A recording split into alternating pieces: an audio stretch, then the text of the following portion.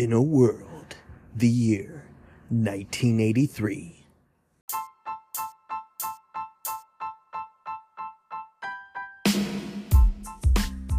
Hello everyone, Brian the Movie Guy here, and on today's podcast, we are continuing Remake Month with one of the most infamous remakes of all time, the 1983 Al Pacino classic, Scarface. We're going to dive into a new world today where Al Pacino was never Tony Montana.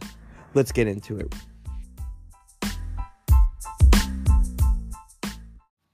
Hello everyone, welcome to another episode of In a World, Films What If podcast. Brian the Movie Guy here, and we are not joined by Cody. Cody had to get some surgery, so that's okay because we have past special guest Jason Watson, my brother, in the building. What's up, Jason? Hey, how's it going, bro? Oh, you know, we're doing what we're doing, but this is Remake Month. And Remake Month, we are focusing on films that were obviously remade. Last week, we did Ghostbusters Answer the Call with an all-male cast, starring Seth Rogen. This week, we are going into the 40th anniversary route for our movie. It is the 1983 gangster classic, Scarface. This year, on December 9th, it will be 40 years old. And you know what blew my mind about that when I realized that? What's that? I remember us obsessively trying to find the DVD before all we had to do was wait for the 20th anniversary DVD that we already knew was coming. Everyone knew was coming, the definitive edition, whatever. But back then, like, DVDs were like very, very expensive. They were expensive, and we kept going to what was it? Video Outlet. We always went to Video Outlet, and we were so obsessed with trying to get this movie, and it just seemed impossible. And then we finally found it one day. Yep. Yeah. And it was like right before the much better upscaled, like remastered version came out. Yeah, but I don't agree with those special features that were on there. Those were kind of terrible. But anyway, I ain't going to delve into that, but if you've seen them, you know. But we are diving into a universe of what if. And the what if here is, what if Al Pacino never stepped into the role of Anthony Montana? See what I did there? Because, let's face it, Antonio Montana. Something weird about this movie is, like, it's about Cubans, but all the Cubans are Italian. Yeah. That's so weird to me. Yeah. So... Well, no, what's his name? The guy that played Manny, he's the only Cuban. Yeah. And he was just, like, casted because he had the look, which he does. Like, you can't put anyone else but him into the role of Manny. Exactly. I mean, you had Al Pacino, you had Robert Loggia, you had, who else that was trying to... Oh, don't get me started about his casting. He's, what's his name, Lopez? Yeah. He's not Mexican. No. What? This is problematic. It's problematic today, but it was very problematic that the guy from Big is supposed to be slinging coke and married to Michelle Pfeiffer. Yeah, I doubt that. I didn't buy either of that. No, who would? Anyway, so this is the plot as it follows. After getting a green card in exchange for assassinating a Cuban government official, Tony Montana, played by Al Pacino in our universe, stakes a claim on the drug trade in Miami, viciously murdering anyone who stands in his way. Tony eventually becomes the biggest drug lord in the state, controlling nearly all the cocaine that comes through Miami. But increased pressure from the police, wars with Colombian drug cartels, and his own drug-fueled paranoia serve to fuel the flames of his eventual downfall. I think that sums up 3 hours. Yeah. But... I have this section I call personal history, but we already kind of delved into it. But it's funny because this is one of those movies that during my movie-esque persona that we know today as the movie guy, started with films like Boondock Saints, Scarface, and of course Taxi Driver. Oh, yeah. And that is literally the recipe of I want to be Quentin Tarantino. And I'm just going to write something and I'm going to make it and I'm going to be huge. That is I think it's the #1 movie nerd startup kit of like, I'm going to be a movie cinephile. And I'm going to say my favorite movies are The Boondock Saints and Scarface. Talk about how, you know, all that artsy shit that people throw into it. But I'm not, like, criticizing these movies, by the way, because I love all three of those movies. But Scarface, like, okay, this is, how do I put this? This was my favorite movie so much when I started getting really big into movies that my AIM username was Scarface 5927, I believe. I remember that. Yeah, I went by Scarface, even though I have no scar on my... Actually, I have a scar on my head and obviously my hand and other parts of my body, but, like, yeah, never had a scar directly on my face to back that up, but still used it. And also, but it was, like, weird, because, like, it had this weird reputation behind it, and I forgot how I even got super into it. But all I know is when the DVD was... I think we watched it on cable one day. I think that might be my first foray into it. No, it was that DVD I got from Video Outlet. Really? Yeah. Because I feel like I was obsessed with it before then, but... I think we were just we were obsessed with that and, like, Animal House at that time. Animal House. Oh, God. Because Universal, like, sold those anniversaries at that time huge. That's why we got into them, like, the big anniversaries. But, yeah, like... man, I was just so obsessed with this movie, and I wouldn't even put it in my top... I'm going to say, I wouldn't even put it in my top 30.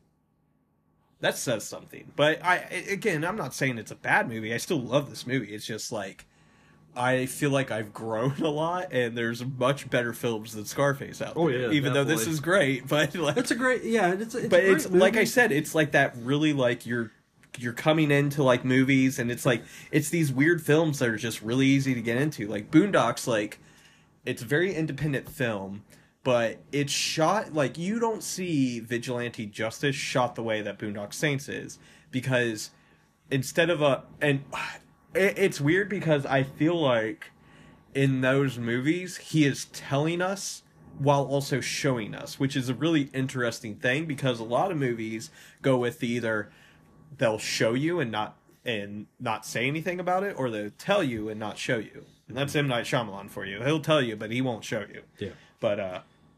But with that, it was like we were getting William Dafoe's character and stuff like that. So it's not a bad... These aren't bad movies, because, like, this movie is really incredible. Like, it really, I feel like, encapsulates a certain part of history with drugs. Cocaine, you know, like, that was an 80s thing, and, like, so that really cements it into a thing. But I don't know, I just feel like it's one of those... Well, we're about to get into it, but first we're jumping into the DeLorean. It's a brand new segment I came up with, where we go back to the weekend it came out, and we're going to look at some reviews. We're going to talk a little bit about reviews, what it earned, and all that stuff. So we're jumping into DeLorean. We're going back to December 9th, 1983. And the original release of Scarface was met with a negative critical response and was criticized for its violence and profanity language. Yep, it bombed, actually. It bombed. Yep. The New York Magazine defined it as an empty, bullying, and overblown B-movie. Writers Kurt Vonnegut, I said that wrong, and John Irving were among those who walked out in disgust after the notorious chainsaw scene. At the middle of the film, Scorsese turned to Bauer and told him, "You guys are great, but be prepared, because they're going to hate it in Hollywood, because it's about them." Scorsese's always like... He's the man. He's the man. He's the man. And also, like, a weird thing is... what was it? Spielberg was brought into what was Star Wars. Yeah. He was brought into Star Wars along with, like, Brian De Palma and all them, because they were, like, this weird clique. They were the new kids of Hollywood, Francis Ford Coppola and all them. Yep. And Coppola and them said Star Wars was going to bomb, it was going to do nothing. But Spielberg was the one that said, this is going to be a hit. This is something. So you got Scorsese and Spielberg, who are just these two huge names in cinema that always prove and back up their shit. And, like... I'm waiting for a Tarantino thing like this. Yeah. You don't hear about that, but Tarantino's kind of a weird case. Well, the problem is how I've seen people who have taken their inspiration from those guys, Spielberg, De Palma, Scorsese, and they go kind of their own route. And it feels like people who try to imitate Tarantino all do the same formula. It's characters that obsessively talk about movies, or they'll make random movie references, or they'll be eating fast food, kind of how Tarantino has his characters do and shit. It's like, instead of them taking inspiration from these masterminds, they want to copy Tarantino, who's also a mastermind in his own good right. And so I think that's why there will never be another Tarantino, but there's guys that can be known as the next Spielberg because they did their own thing, but they took inspiration from that. They weren't going out making family movies, with oh, it's love is in the heart type messages like Spielberg was doing. He does that in E.T., Jurassic Park, and all, a lot of his movies. I don't know if love is a big concept in Jurassic Park. The whole Alan Grant storyline. I think that's him just... Well, okay, fair. Oh my god, I want an argument! But not all critics hated this movie.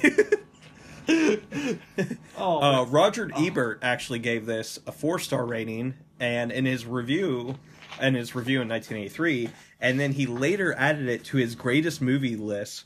That's shocking. Yeah, and Ebert wrote, De Palma and his writer Oliver Stone have created a gallery of specific individuals, and one of the fascinations of the movie is that we aren't watching crime movie cliches. We're watching people who are criminals. And that's true. That's what makes this movie so great, is like... Now, I can't say... I'm not going to say it's a 100% depiction of, like, drugs and that country and whatnot.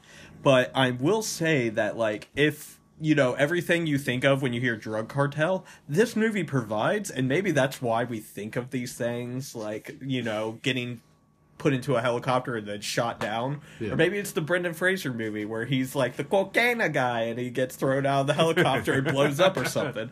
But either way, it's like, we get these very specific images, and I really think Scarface really, I don't know, like, maybe...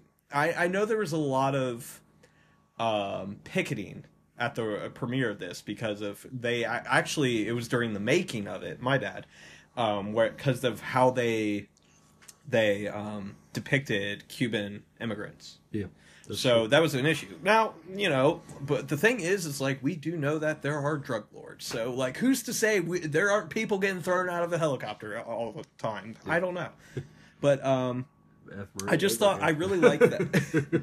I really liked that review though, because it really, like, because think about even Heat, like, and think about every movie that's like Heat. They all follow the same, like, regimen of, like, even The Town, like, there's the big heist. They get away with the very first big heist, and then there's the second heist, which some things happen and it almost gets them caught, and then there's the very final big final big, like, this, we're out kind of thing. But, this doesn't follow that, though, because even though, weirdly, we're rooting for Tony Montana after the weirdest incest moment of my life, you don't want to see him get killed like that. But then he does go out and you can't blaze of glory. You can't. I hated the fact when we were younger, I hated the fact he died, but then I thought about it and I'm like, there's no way he could have survived. Like, he wasn't going to turn around and blast the Cuban Terminator that was about ready to kill him. God, the Cuban... Actually, fun fact for you, Steven Spielberg directed the scenes of them, like, breaking into the compound. Oh, really? Yeah, he was on set, and he cool. just directed it. Yeah, so Spielberg's part director in this. Now, the film earned $4.5 million from 996 theaters during its opening weekend. Okay. It ranked as the second highest grossing film of that weekend behind Sudden Impact, which debuted the same weekend. It went on... Dirty Harry movie? Yeah, Dirty Harry movie. Well, that was the... What number would that have been? I think that was the fourth one at that point. Because he was definitely older in that one, I remember. Yeah, because I remember... Like, Deadpool was the Deadpool is the last one. Deadpool is the very last one. Dirty Harry's the first one. Well, what's the second one called? Magnum Force is the second one. Force. What's the third one? I can't even remember any of these. It's okay. It just tells me I need to rewatch them. Anyway, I just thought of Jenna Ortega in my head saying, "I told you I don't know these movies." I just watched Scream yesterday with her. I don't know why movies. That part just made me laugh. If she's the killer, I'm gonna be so mad. I just feel like they're gonna pull that shit. Really? It went on to earn $44.6 million in North America and $20.4 million on other markets for a total of $65.1 million. Mm-hmm. This figure made Scarface the 16th highest grossing film of 1983 and the 7th highest grossing R-rated film in North America for 1983. So, again, it didn't do... Overall, it didn't do awful, but those numbers aren't great, especially with like a movie at this status. Especially you have Al Pacino in it, and roughly how many years out from The Godfather at this point? But then he was doing weird, like, more risky-esque movies, because he did Serpico. Yeah. He did Cruisin'. What's the other one he did? Dog Day Afternoon. So he was like, I don't know, maybe audiences are weird. Yeah. Especially because in two of those movies he's gay, or well, in one movie he's supposedly Cruisin's a very interesting film. In Cruising, he's pretending to be gay, right? Because but he's like getting really into the lifestyle, and then like it's almost like he's falling way too into it. And it's like, well, has he always been this way? Has he not? I don't know. That's a good movie though. Yeah.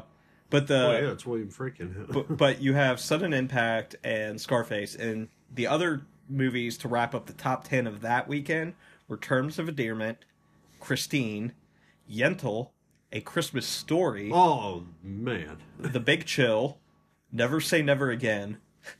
This movie, I've never heard of this movie. The Smurfs and the Magical Flute, and All the Right Moves. Which I've heard of All the Right Moves, but I've never heard of the Smurfs and the Magical Flute, the Magic Flute. Well, if you pause it just right, you can see it. I heard if you could just... It's true, though. I found out.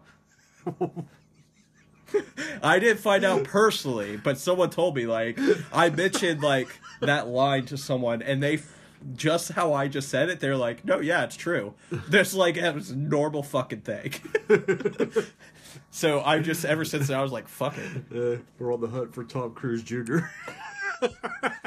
All that, and he's only 24, folks. But, God. It's really, I really want to know who was the first person who was like, I really gotta pee, I better pause this cassette. Click, wait a second. That's a dick. No, dude, that has high school or frat girls, whatever, on a Friday night, and they're hitting that pause button. Did you know Tatum's outfit was modeled after Johnny Depp's in Nightmare on Elm Street? Yeah, I knew that. I did not know that, and I saw a side-by-side photo, and I said, son of a bitch. Anyway. God, this started to turn into a Scream podcast. Right. Well, it's turned into everything podcast. But, okay, now we're into... Real quick on 6, though, since we're already on the conversation. I swear to God, if, what's his name, Dermot McNally or whatever, if by some chance he ends up saying the line, will you get down from here, we're just going to be through and go... Dermot McRoney. God. I don't like that guy. Like, every time I see... He has a punchable face. First you said you want to commit, and now, will you get down from here? Oh, God, Clooney loved that. Alright, so this section's called 70% Facts, because I don't know how much of these are real. Okay. But after getting a green card in exchange for... Oh, wait. Whoops! Copied and pasted that in the wrong section twice. The film is a major influence behind the game Grand Theft Auto, particularly Vice City, yep. Which we always knew that, because it's literally the best game out of the whole series. 3 actually had the soundtrack. 3 had the soundtrack, yep. During the scene when Tony and Elvira are sitting in the Cadillac at the car dealership, Al Pacino just spontaneously put on the hat. Yep. She didn't know it was going to happen, so when she turns around and just starts giggling, that's genuine. And it's nice to know that Al Pacino, like, in Tony Montana mode, like, how could it be playful? Pelican fly! Pelican fly! Come on, pelican, come on! You know what? Those aren't pelicans. I know. We'll get into that. But yeah, De Palma decided to keep it in the movie because it seemed like a gradual warming up to Anthony. I'm gonna keep calling him Anthony just to piss off people. Nah, Tony Montana uses yayo as slang for cocaine. Al Pacino learned the word while learning the Cuban accent and ad-libbed it during the chainsaw scene. Brian De Palma liked it enough to keep using it throughout the film. Grab the yayo. So it's weird because we get the Rush Rush Get the Yayo song. So like, when was that?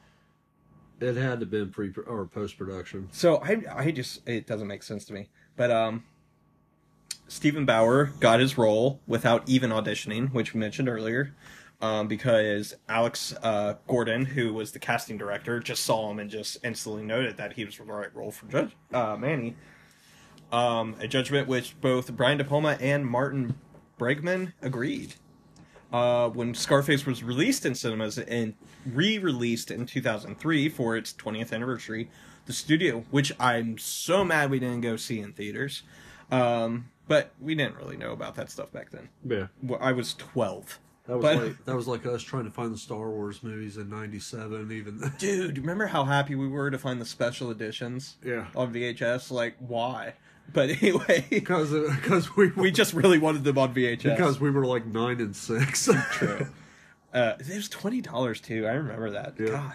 God. But when it was re-released in theaters, the studio wanted De Palma to change the soundtrack so that rap songs inspired by the film could be used. De Palma obviously refused because, one, I think that idea is shit. Oh, yeah. Because, as we noted, Rush Rush Get the Yayo had to have been filmed after the movie, and they were like, get something with yayo in it, and it means cocaine. Yeah. And then they did a line together, and they wrote Con Air.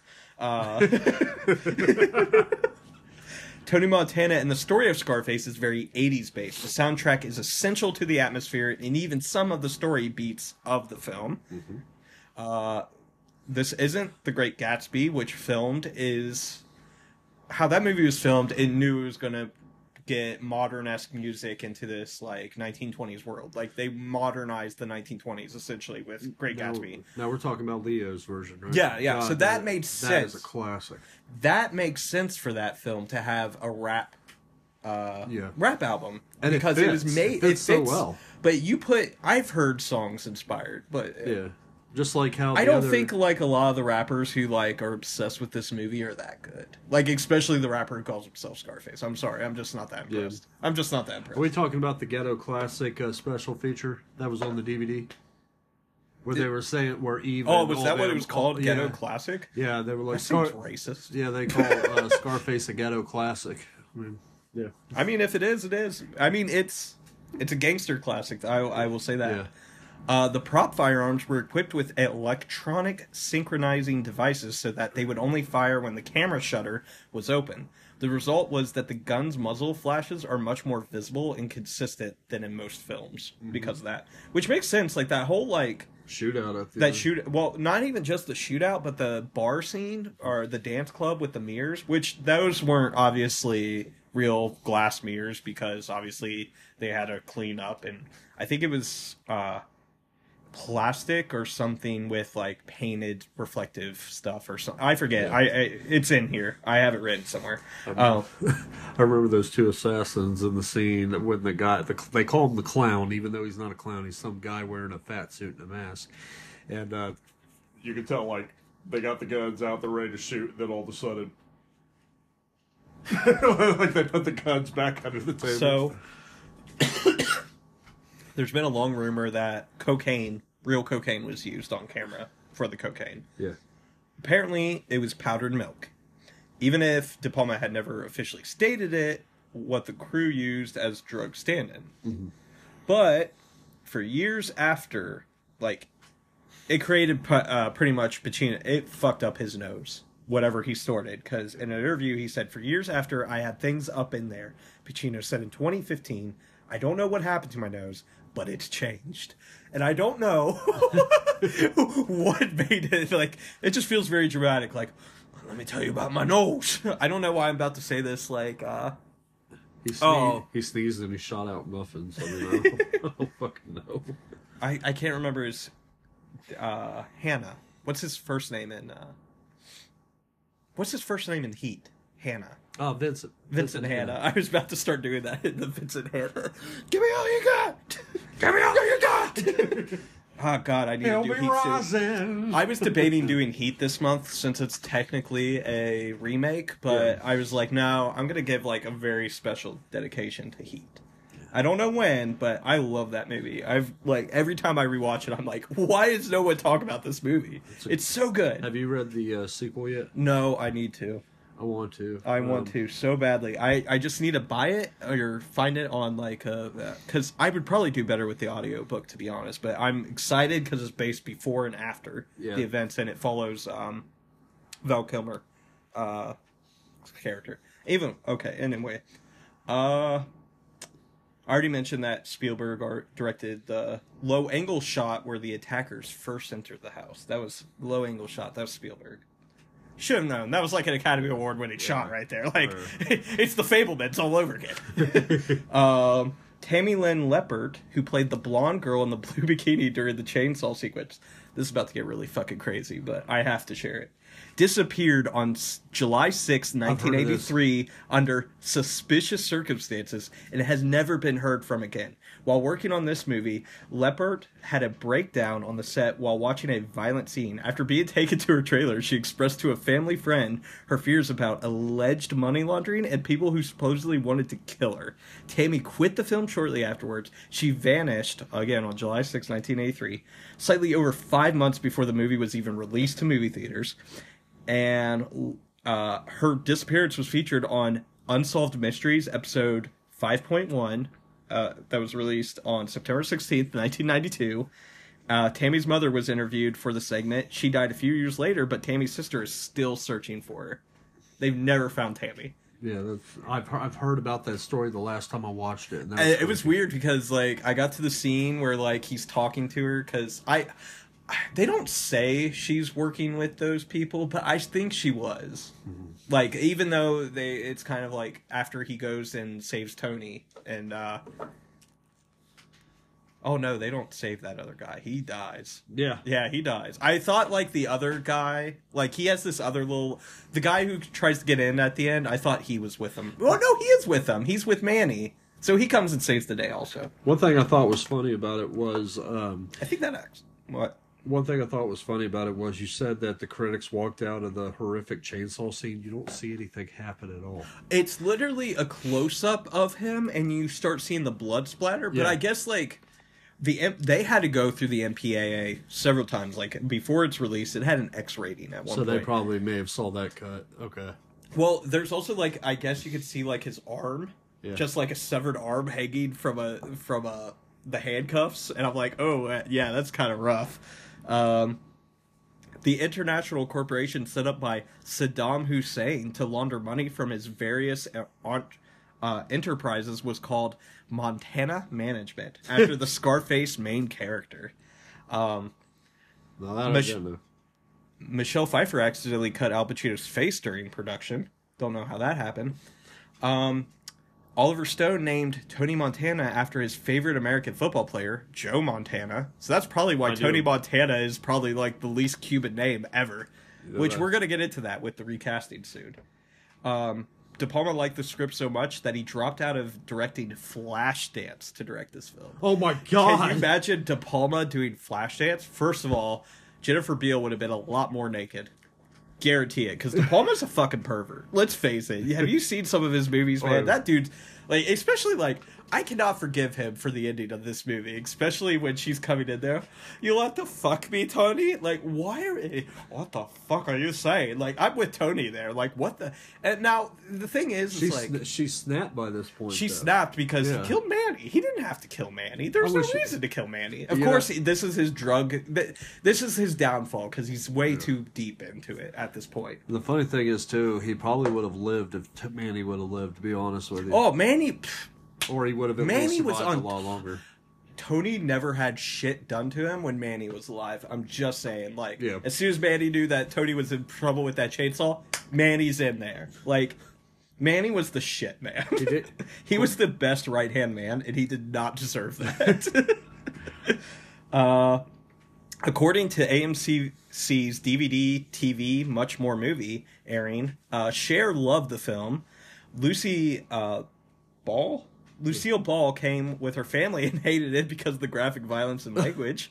Dustin Hoffman was said to have fallen asleep, so I want to know his life. I want a book about his life if he's fallen asleep during Scarface. Writer Kurt Vonnegut Jr. and John Irving were among those who allegedly walked out in disgust after the notorious chainsaw scene. Blood splatter on somebody's face in a close-up. Yeah. But it's just like, there's a lot of fans of this. I forget, like, the Cher one, I really was surprised. Like, Cher, I could just imagine, like, this is a fucking Oscar-winning performance! Or however she talks now, like... I just always think of she's a good actress too. Like, I've seen her in other things, but like, I always think of her and Stuck on You, which she's like, I'm a fucking Oscar winner. It's like the weirdest way to say that, and that's every time I think of her voice, I just think of that. I just think of her slapping that guy in the face, saying, "Snap out of it! Snap out of it." She's really good in that Nicolas Cage movie, Moonstruck, thank you. This film is dedicated to Ben Hecht and Howard Hawks, the writer and director of the original Scarface that came out in 1932. It's ranked number 10 on American Film Institute's list of 10 greatest films in genre gangster. Scarface 1932, the version starring Paul Mooney, was ranked number 6 in June 2008. The entertainment industry initially hated the film, with Liza Minnelli asking Al Pacino what he had done to leave the insiders subdued at a post-screening meal. Minnelli had not seen the film at that time, though. However, during the meal, Eddie Murphy told Pacino that he loved it. Hey man, I can imagine like Eddie Murphy like going back to that chainsaw. Oh hell! His reaction in what was it in the Nutty Professor 2 when he's in the theater and he's like, yelling at Robert, or is it Robert Peck? Robert Mitchum. Robert Mitchum.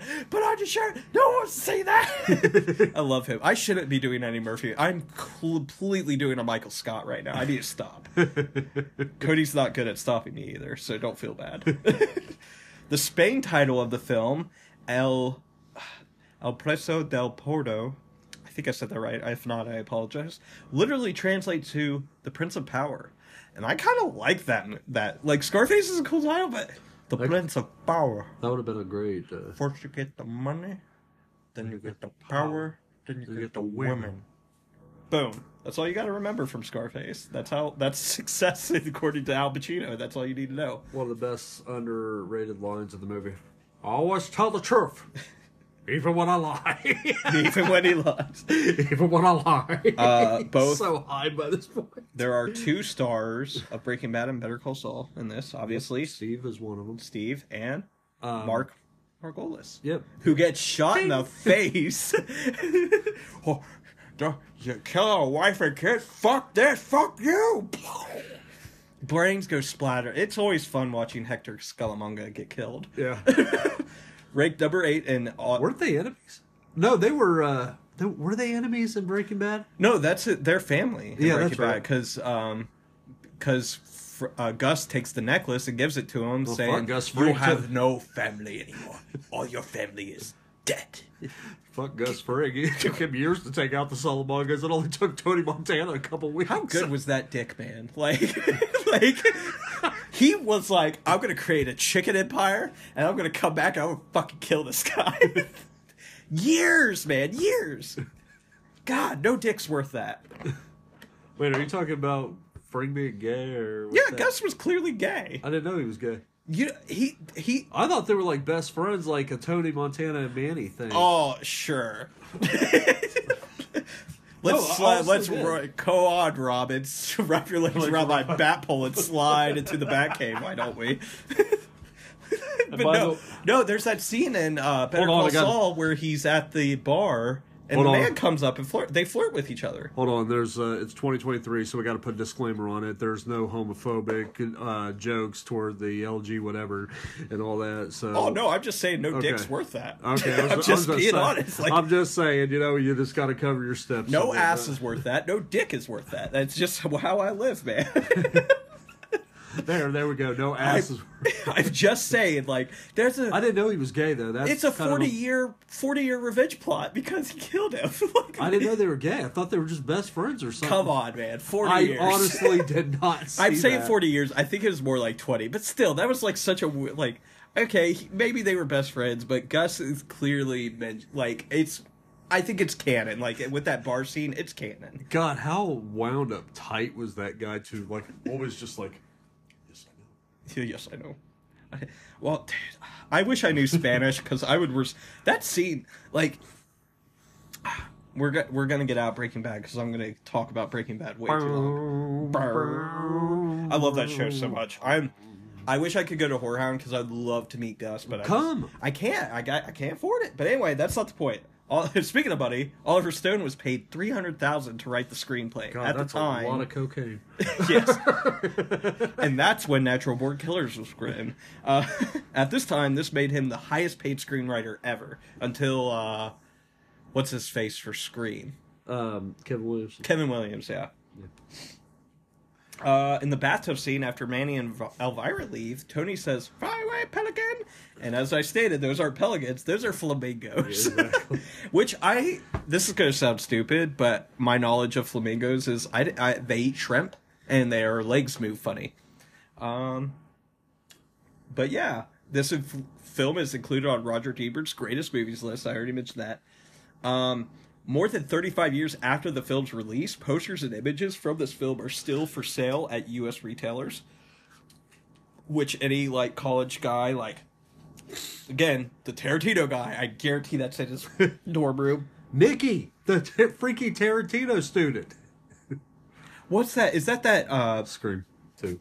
Oh, no, I was thinking of, there's a really bad Blockbuster show that just came out, and there's a guy who, like, is mad that Blockbuster's closing, because, like, if I want to be the next Tarantino, I gotta work at a video store, and I'm just like, it's not just the video store, like, it's how he Tarantino doesn't watch movies like I watch movies, and I accept that, but you know what? I guarantee me and him could have an insightful conversation. Growing up, Tarantino had no friends. He just went out with his mom to the movies. He was a loser. He mentions he was a loner. He calls himself a loser, a nerd a lot. But anything but a loser, I'll tell you that.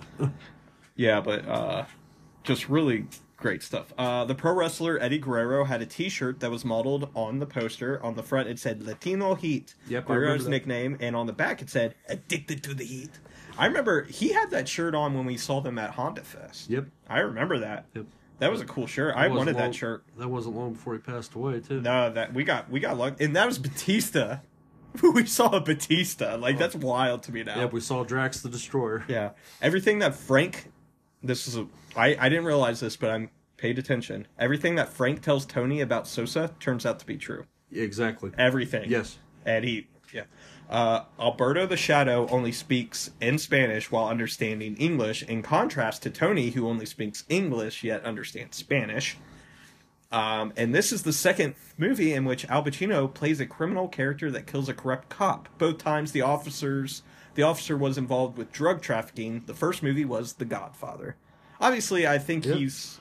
Well, no, because... We're talking about a cop who's a best of a drug. I was about to say, De Niro... What's his character's name in Heat now? Haley? No, it's Macaulay. Macaulay. Neil Macaulay. I knew the first name. I couldn't... But Macaulay wasn't a drug trafficker. He's just a bank robber, so I guess that doesn't count. But yeah, we're going to actually take a break. And when we get back, we're going to the recasting and unto another world. The recasting. According to my digging in multiple sites, there was only one name for Tony Montana besides Al Pacino. Because Al Pacino was very big on the making of this movie. So he put a lot of different aspects into Tony Montana. But the only other actor up for this role, Robert De Niro. I can see the intimidation from De Niro. Tony Montana would be a lot more intimidating, but I think it would be more of a Al Capone figure than it would be Tony Montana. You know what I mean? Which I guess that goes right back to the source anyway, because the original was based on Al Capone. Exactly, so but I wouldn't mind that. But if De Niro did do this film, like, let's say he was like, "Yeah, I'll do it. Here's the roles he did around 1983 because he did nothing in 1983. There's 0 movies released that he starred in 1983. 1982, he did The King of Comedy, and in 1984, he has Once Upon a Time in America. He plays Noodles, and Falling in Love, which we can get rid of that movie, and we could easily now. Once Upon a Time in America had a huge, crazy. It's a long ass movie. I think like the original cut of it's like 5 hours or something like that. Something stupid. Sergio Loren. What are you gonna do? Wait. But I think if we get rid of Falling in Love, he could have been Scarface.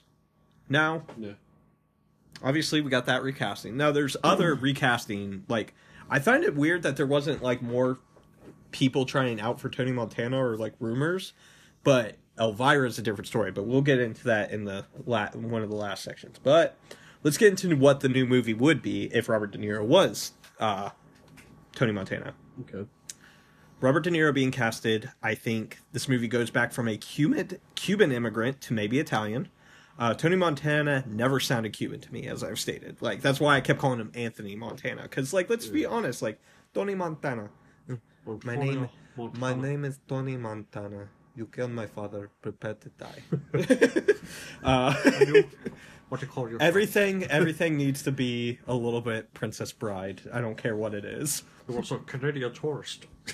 First you get the money, then you get the power, then you kill my father. So that was always the problem with Al taking on roles like that, because he also did it in Carlito's Way, and he's Italian. You know what I mean? He's very Italian. Like I don't look at Al Pacino and see a Cuban. Yeah, like there are Cuban actors who look they Cuban. If you're gonna cast someone who's not Cuban in that role, you go for someone if possibly from Spain. Yeah, I think Mexico or Spain would be the only other race which they have Mexican actors also casted as Cubans, but Al Pacino has this like. I'm just going to say it. Robert De Niro is a better actor than Al Pacino. Yeah, definitely. I think Robert De Niro can act circles around any actor, dead or alive. Like, there's something about Robert De Niro who, like, you go into Taxi Driver, you see Travis Bickle. Yep. Then you pop in, meet the parents, and you meet... Jack Burns. Jack Burns, yeah. God, I'm bad with names. And then you meet... Macaulay, like 3 completely different, and Jack LaMotta, yeah, but he has a way. King of Comedy, or Jake LaMotta, yeah, he has a way, or Robert Pumpkin, even like I think you keep naming these people, then like Carlito's Way, you could say Scarface, you could say Serpico, like because. Even though, like, some of these are cops, some of these are gangsters, I feel like Al Pacino has this very stagnant... I don't want to say he's a bad actor, because he's Michael Corleone. Like, those are some of the greatest movies ever made, and he's phenomenal in those movies. But there's, like, a point, and I've always tried to determine it, and I really think it's around Sin of a Woman, where he becomes a self-parody of himself. Yeah. That's when the yelling begins. Like, the Pacino everyone knows, hoo-ah, kind of Pacino, kind of... Jack and Jill. Jack and Jill, yeah. But anyway... Al, did you hop the fence? God, that was some attraction. But it's just... I don't know. Like, I just feel like if De Niro's in this, we take it back to the Italian roots. But there's also something I didn't add into, like, the 70% facts. Yeah. But the original writer before Oliver Stone, like, I have this weird... It's sort of like my relationship with M. Night Shyamalan. I think he's talented. I think he's done good movies. But I just don't think he's at that level of like the kind of nuance they have behind their name. And I feel like Oliver Stone's that kind of, because like I've watched Born on 4th of July. The movie kind of sucks. That movie's boring, and it's like Oscar nominated for Cruise and stuff like that. Because I'll watch anything. It was Top an Cruise. Oscar bait movie. It was an Oscar bait movie, but I like JFK. JFK's good. I love JFK. Did he do 3 Days After, the Kevin Costner movie? The Next 3 Days? No, he didn't do that. No, that's a good movie. I remember watching that in class. Going back to De Niro real quick, though, too, I got to give an honorable mention about that. I think Rupert is actually his scariest performance. Rupert's scary because he lives in such a reality world. This guy is so out of touch. Like the first His time, basement is terrifying alone. Like that crowd with like the seating and everything, where he's acting like he's being interviewed. Like it's creepy. the first time I ever saw the movie, I thought it was goofy, and then like I watched it again right before Joker came out, and I'm like, this guy is really out of touch, man. Like King of Comedy is vastly underrated. Yeah. It's such a good movie, and I got kind of insulted by that too, by the way, at my first Horror Hound, because I have this game where I could connect any movie to Halloween like really quickly, and I did it with Sasha Jensen, the game, and the movie he picked was Kings of Comedy, and you froze, didn't you? no, I didn't. I didn't freeze, but I seen the movie once at that time, and I'm like, oh, okay, I get it. And then, like, as years go by, I realized Sasha Jensen was kind of insulting me a little bit, because he was, like, kind of telling me, okay, I'm like Rupert, like, if you've got that much free time to connect. I took that as an insult, pretty much, but, I mean, it's whatever. People Life goes on. It's weird. Like, it's called 7 Degrees of Separation, I think. Yeah. A lot of people like to do 7 Degrees Separation from Kevin Bacon. I think that's like the one game a lot of people play. And I get, because Brian the movie guy, I get asked that crap all the time at work, and I'll say, give me a few minutes and I'll figure it out. Yeah. That's all I say, because I can't do it on the spot. But you give me like a minute to like, because you almost want to work from Halloween first. Yeah. But we're not going to get, we're not about this, right? But the funny thing is, though, is you could connect that with the three key people you can connect that with is Donald Pleasance, Jamie Lee Curtis, or PJ Souls. That's it. Maybe John Carpenter, but I usually do the actors because it's a lot easier that way. But, I mean. So it was the King of Comedy? Yeah, he told me to do King of, which, like well, I you said, got Robert De Niro in there, and Robert De Niro was in Meet the Parents with Ben Stiller, and Ben Stiller was in, gotta think here, Night at the Museum with Robin Williams. Robin Williams was in Awakenings with Robert De Niro, and Robert De Niro was with, I stopped there. But anyway, let's get back into this movie. But as I was saying, Oliver Stone, one of those names that are always synopsis with things. Mm-hmm. But I thought there was a better writer that was already attached to this. He was gonna write it to be more based off the original film. Mm-hmm. Now, and that was Sidney Lumet. Sidney Lumet's probably like one of the greatest screenwriters of all time. You got 12 Angry Men, like a movie that's all... Now, granted, that was already a play first, but like... The way he adapted it. The way he adapted it. And then you get The Verdict, which is fantastic. Every time I think of 12 Angry Men, I think... Because it feels like a bookend. Because even though... What other films has he done? What was the one with Tom Cruise that he did? Wait, did he do one with Tom Cruise? I need to look up his thing. I'm confusing him with Rob Reiner right now. Sidney Lumet. But, yeah, because I'm thinking 12 Angry Men, but I know that's wrong. Oh, he did Network. That's what Dog Day Afternoon with Pacino. Yeah. But, he's done all these great movies. He did The Verdict. The Original Murder on the Orient Express. So, like, he's this great writer. He's this great director, great writer, known for, like, vastly different films. Like, 12 Angry Men is not like Dog Day Afternoon, and Dog Day Afternoon is not like Serpico. Mm-hmm. And The Verdict, even though it's courtroom-based, 12 Angry Men, he goes into these same genres, but he can make them different. And I feel like if he wrote this, and he wrote it in the sense of... Because one of the reason why they went with Oliver Stone was he thought of, like, cocaine as being the same that time period as beer was during the Prohibition. So I think if you just gave that idea to Sidney Lumet, he would have ran with it. Because this is what I wrote out a little bit. Because usually I go really long and try to think of every little single aspect that I can of what changes in the movie.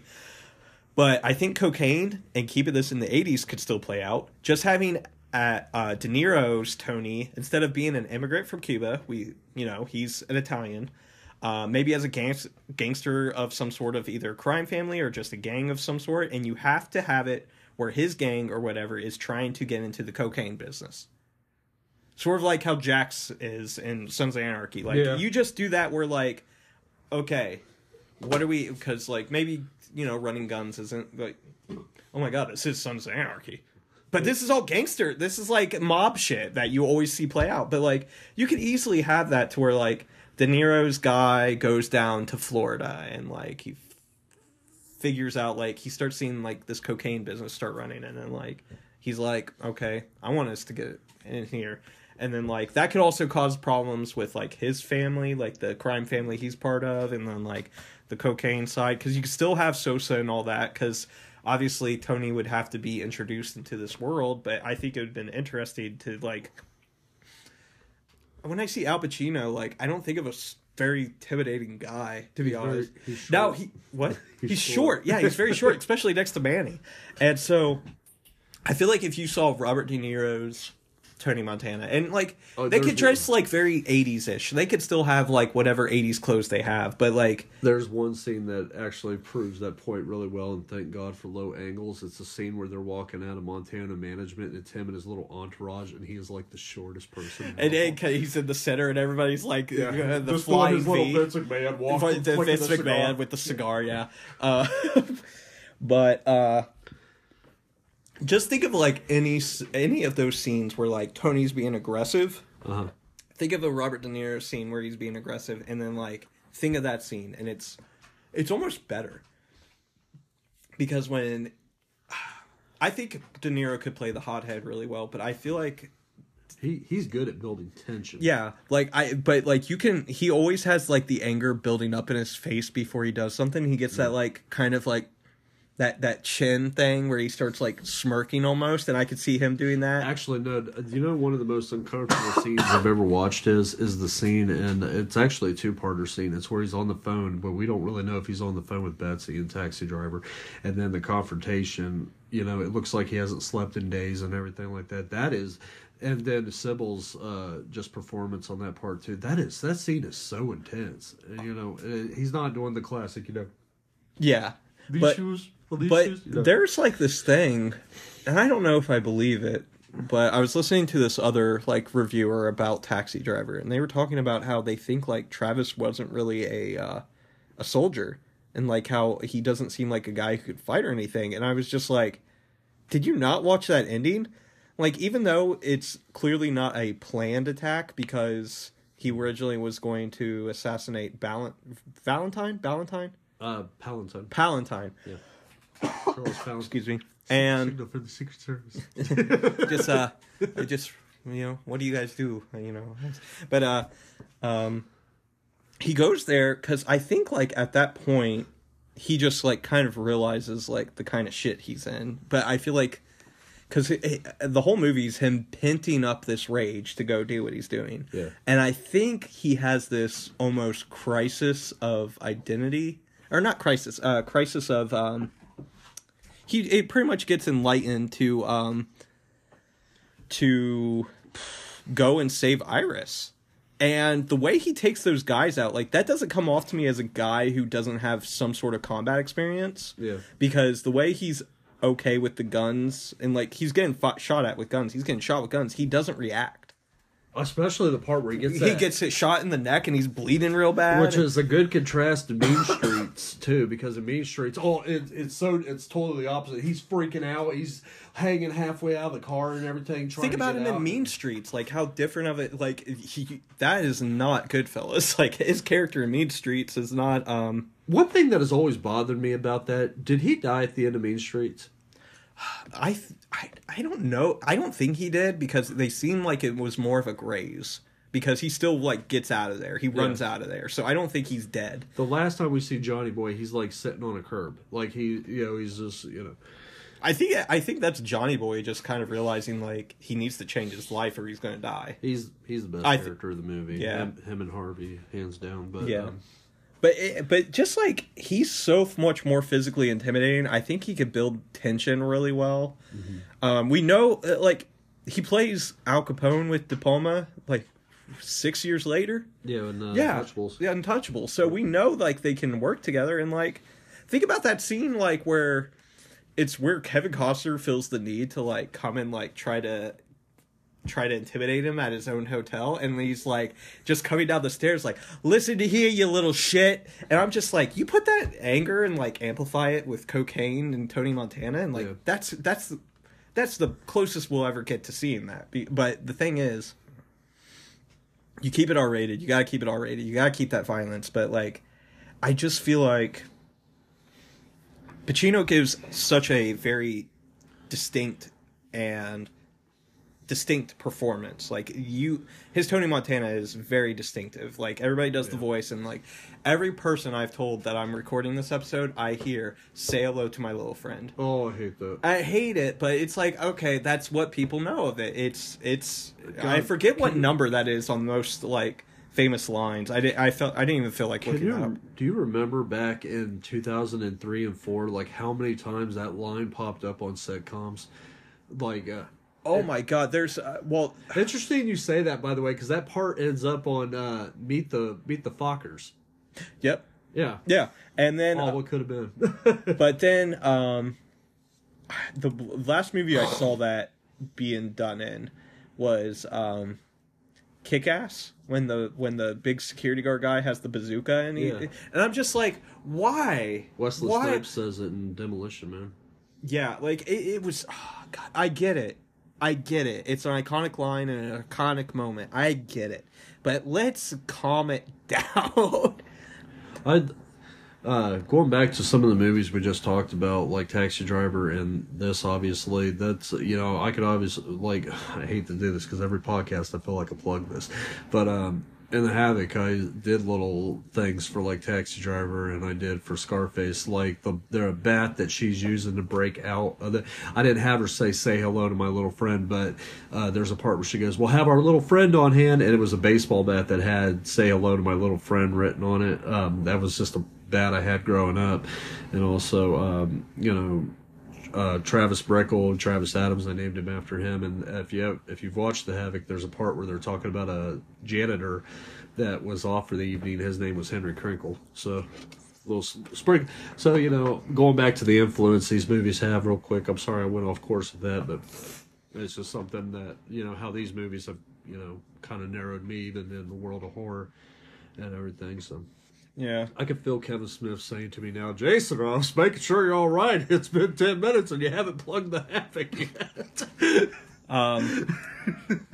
But I really think early 80s De Niro would be peak De Niro acting. Yeah. I think it would honestly, bringing him in, because of the kind of actor he is, he's very involved in what he does. He wants to know his character inside and out. Like, you hear stories from Jodie Foster talking about him and how he wanted to rehearse things. He's like, I want to ask you about this. And like, he would talk to her like she was 30. Like, he did not and that's the professionalism of him. Is like, he doesn't like this is an art to him. And I feel like he always goes into a role with that in mind. And I think bringing him in, I think he would have talked to De Palma some. I think he would have been like, look, what if my character did this? Because he added stuff to Macaulay. He's added stuff to oh my God, what's his name? Goodfellas.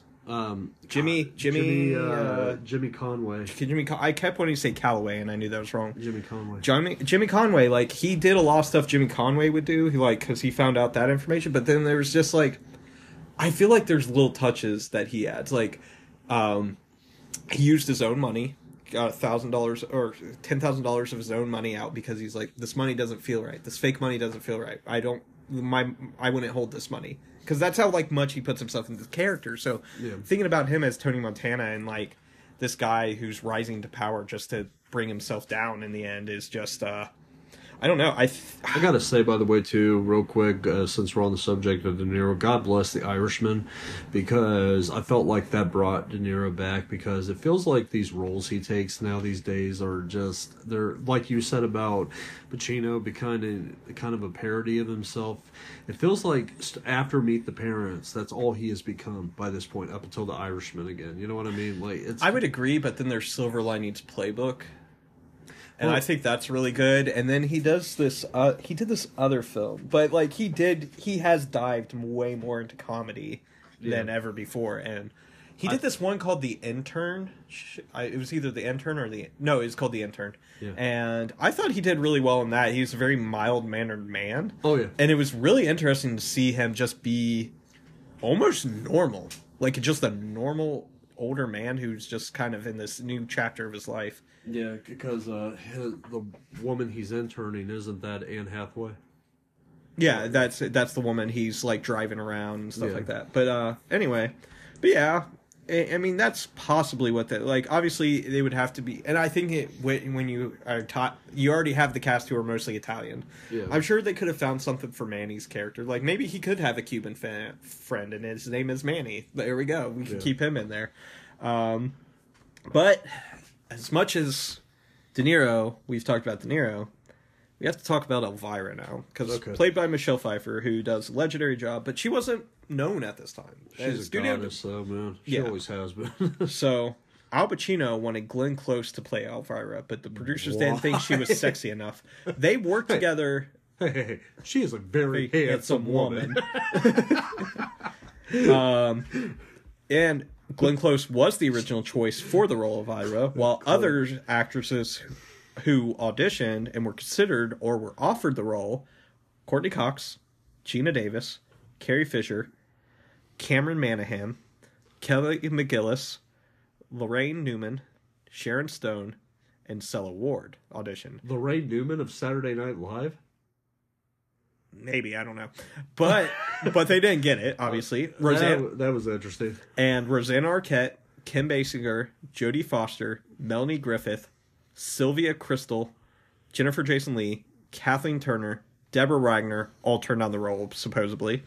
And Isabel Adjani, Karen Allen, Sandra Bernhard, Jamie Lee Curtis, Dana Delaney, Jessica Lange, Kay Lenz, Annie Potts, and Sigourney Weaver were also considered.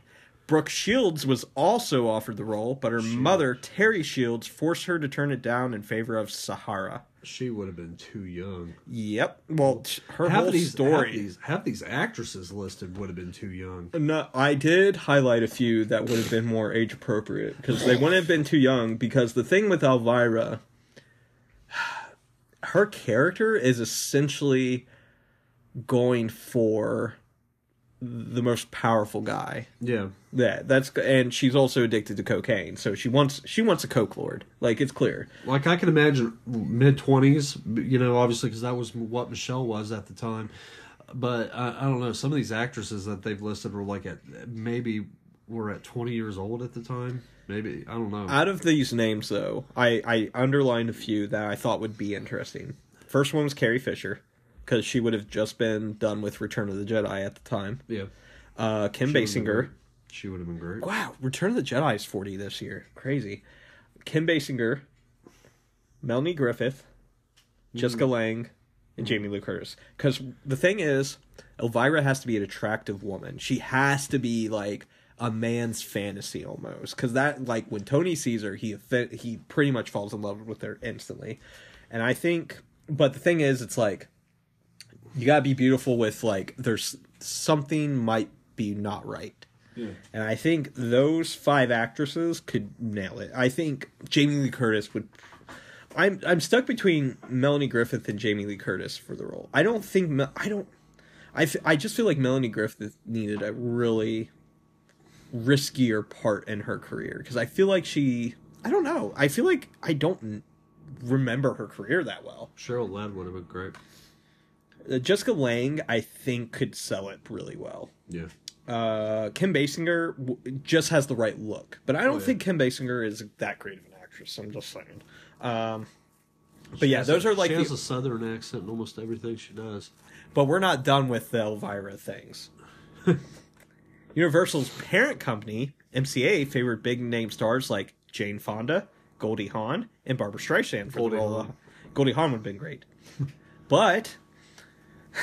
Lucia Aranez, Susan Blakely, Stockard Channing, Beverly D'Angelo, Mary Lou Henner, Margot Kidder, Jennifer O'Neill, Priscilla Presley, Teresa Russell, Raquel Welch, and Jo Beth Williams were also considered, but Pfeiffer was cast after her first meeting with De Palma. But there are, what, 25 I don't even know how many actresses I just This named. was never the same again. But out of those names, I only highlighted Beverly D'Angelo and Raquel Welch. Did you say Susan Blankley? Yep. Oh, okay. Blakely. Blakely. I thought Yeah, you were Blake. talking about the girl from Jaws. No. But Raquel Welch, Priscilla Presley, and Beverly D'Angelo are the only three. I feel like Priscilla Presley she's known for the Naked Guns, but maybe if she had a serious role, I don't know. No. But I don't see it. Beverly D'Angelo, though. Now the issue with Beverly D'Angelo is that she's also known for comedy at the time, and also she was with Pacino, I think, around this time, right? They got married and stuff, so that would have been problematic, probably. Raquel Welch, No, they've never been married. They were never married? I thought they were. Al Pacino's never been married. Oh. Well, I don't think so. We do have one casting what if for someone else. That was reportedly that John Travolta met with Al Pacino in New York in 1981 about appearing in this movie. He was considered for the role of Manny. Can you imagine he would have been John great. Travolta? Oh, hands down, he would have been great. John Travolta as Manny, a Cuban. John Travolta as a Cuban. Oh, okay. Do me a favor. Picture the tongue scene with John Travolta. It drives the women crazy. God, no. Bitch. Lesbian. God. Thought I wasn't a nice guy. Hold on a second here. Al Pacino lobbied for his close friend James Hayden, which they did Cruising together, but his scene was delayed to get the role of Manny, but he never got the audition. Hayden later got a supporting role in another gangster movie, Once Upon a Time in America. But he died age 29 before the film was even released, so that's sad. Edward James almost turned down a role, which I wish he could have been Lopez. You know how much better of a job Edward James Olmos would have done in the Lopez role? Oh man, I put some fun facts down here. Actually, this is fun. Sidney Lumet wasn't only attached to write, he was attached to direct the film. So now we're not dealing with a Brian De Palma directed film, we're dealing with a Sidney Lumet film. Okay. The violence gets turned out a lot. Oh yeah. None of his films are that violent, but a lot of it so I think De Palma was probably the best. I think De Palma was probably the best fit for that. But I accidentally put this in the wrong section. But fuck is used in its variations 226 times in this movie. What the fuck? How the fuck? Fuck this! What the? Oh man! Fuck! Surely illustrates the diversity of the word. But yeah, like that's it. That's all I have on this. But yeah, but that's a world I'll show you. I always show Cody the tape before, but I'll show you the tape I came up with now. Okay. It looks kind of silly because I based it off the Blu-ray case, but that's what I got.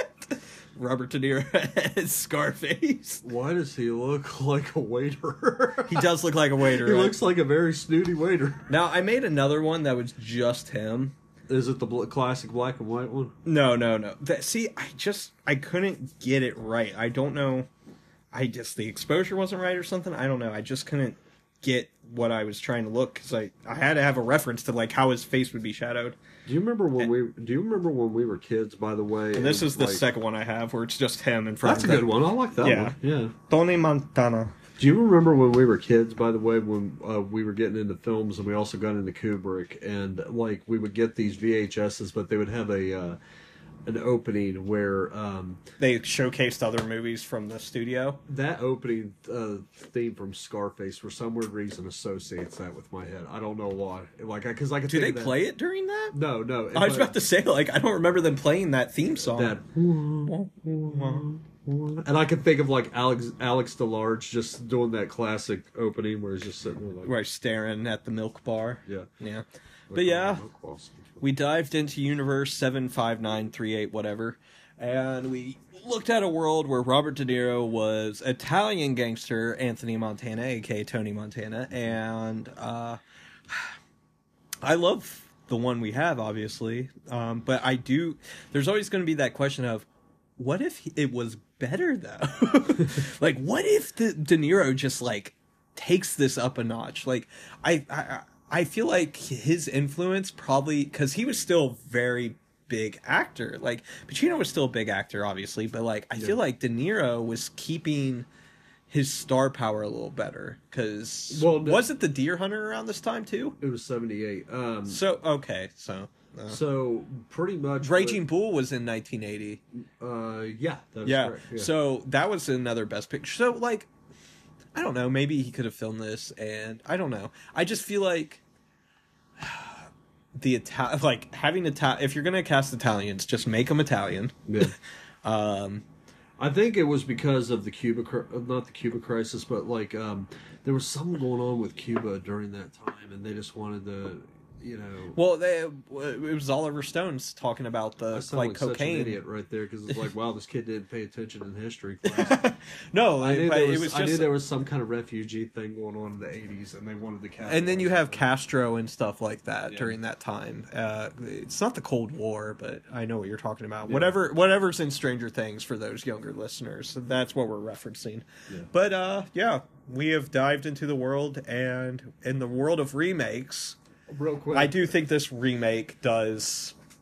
I think it's better than the original. I thought it was kind of weird that the original was ranked higher in gangster films, because I used to own the original and I thought it was okay. I didn't think it was great. Mm-hmm. People are weird about old Hollywood though. They think like just because it was first that it was the best. And sometimes that's true. That's true. I'm not going to say it isn't. But other times it's like, some things just don't age well. Yeah. And, there comes along a director who is a fan of this and say, maybe I can make it better, and they do. Yeah. Real quick, speaking of remakes, do you think this movie should be remade again? Because Hollywood has rumored that for the longest time. I was going to have a segment in this episode about it, but I found so much shit. Yeah. So many. Michael B. Jordan, the guy from I heard at one point from Andor. I heard Curtis Jackson. Curtis Jackson was at one point. That I think one of the rappers that were really inspired by Scarface was rumored, like he bought the rights, and then Antoine Fuqua was rumored, and that there's just so many. They were going to change Tony to. Which I don't mind if they would change the character. I don't mind. No, that's not the problem. But like, there's so much like they're gonna do this, they're gonna do that, and it's like I don't think it's gonna happen, because I think this is one of those rare movies that, like, for one, the subject matter of cocaine alone, and the fact that it's based in the 80s, because like I get, if you bring that modern day, what is it, fentanyl? Yeah, it's not. It's. There's something about seeing Tony Montana sniff an entire mountain of cocaine that just satisfies you. Yeah, we don't want to see Tony Montana, tweaking outside of a Harbor Freight. So. Yeah, exactly, and just like I'm not saying like, because OD there's obviously an OD problem in our country right now. I don't think we need to go that route with Scarface. Scarface should be it should be decade based. It would definitely be heroin. If you do it today, I guarantee they would do it. See, I feel like I don't know. Because it's all about drug trafficking, so you have to be careful. You have to be careful of like, we're gonna have it about. I don't even want to say a race of people, because like it just sounds like a stereotype. Like, oh, these people, of course, it's no, but it's like. The Cuban thing made sense, because that's where a lot of cocaine distribution was supposedly coming from, was Cuba. In the 30s, the original, it was about alcohol. In this one, it was cocaine, and then... So it's going to be... It would have to be heroin or something. It would have to be so... You can't do it about weed. Yeah. You can't do it unless it was a spoof, like Tony Montana getting into a shootout over bricks of weed. Elvira, do you want to stay in and watch some... Let's watch on Pelican Fly. See, that would make sense. If he said Pelican Fly and he's watching flamingos, like, dude's just stoned. If it was a spoof, I would totally get it. Has to star Seth Rogen. I guess. No, let's get Snoop in that. Let's get Snoop. All right, on that note, I think it's time to call it a night. It's getting late. I guess on my final note, by the way, just to blow your mind there, Brian, Robert De Niro, Boy's Life with Leonardo DiCaprio. DiCaprio was in Inception with Joseph Gordon-Levitt, and Joseph Gordon-Levitt was in Halloween H. There you go. I knew you'd get there. It was in Halloween. You could have literally done... Oh, wait, no. He's never been in another movie with Leo, has he? Who, Joseph? No, I'm thinking of Robert. I was going to say they've both been on Roseanne. I know that they're going to do Killers in the Flower Moon. Killers of the Flower Moon. The next Scorsese movie. Oh, yeah. But I think that's the only other time they've acted together, weirdly. Mm-hmm. Oh, well. All right. Thank you for joining in. Next week, I don't know. I'm bouncing. I have a few pre-made VHS tapes, and I'm thinking it's going to be Total Recall. Because I love the original Total Recall, and I hate the remake. Again, thank you for listening, and we will catch you next week with Total Recall and or Gone in 60 Seconds. Let me know in comments, messages, whatever, what you would like to hear. Thank you to Jason for coming onto the show, and we will catch you next week. Bye.